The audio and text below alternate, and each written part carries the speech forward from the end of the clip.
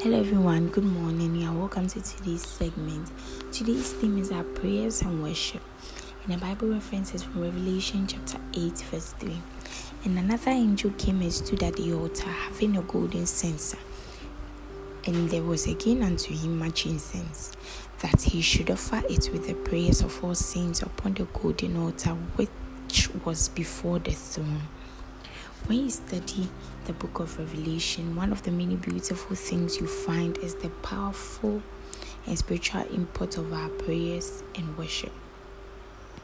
Revelation chapter 15 verse 8, for example, describes something remarkable as revealed to John. It says, "And the temple was filled with smoke from the glory of God and from his power, and no man was able to enter into the temple till the 7 plagues of the 7 angels were fulfilled."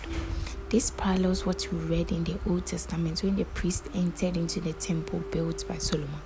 The Bible says when they began to sing and worship God with the instruments of music, the glory of God filled the house, that even the priest couldn't stand to minister by reason of the cloud of God's glory. 2 Chronicles chapter 5 verse 14. Our prayers and worship in the earth have great impact in heaven. When we pray, when we worship, how does God see it? We are actually offering spiritual sacrifices.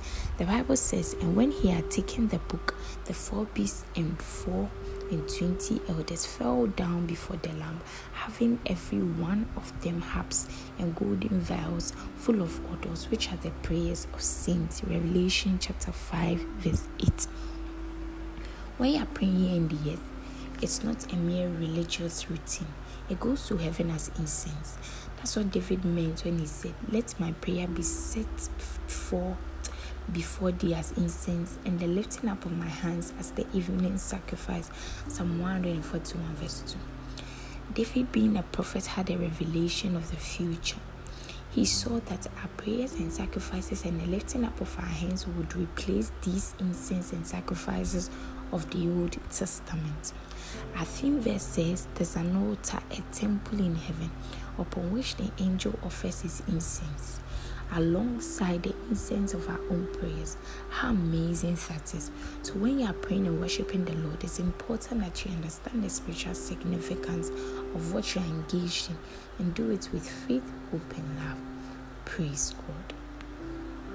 For further study, can you read Psalm 141 verse 2, Revelation chapter 15 verse 8, Revelation chapter 8 verse 3 to 4, Hebrews chapter 13 verse 15, and Revelation chapter 5 verse 8. If you are taking the Bible in one year, please read Hebrews chapter 9 verse 11 to 28, and Lamentations chapters 3 to 5. If you are taking the Bible in 2 years, please read John chapter 11 verse 14 to 23, and also 1 Chronicles chapter 10. Today's message is so simple and explanatory.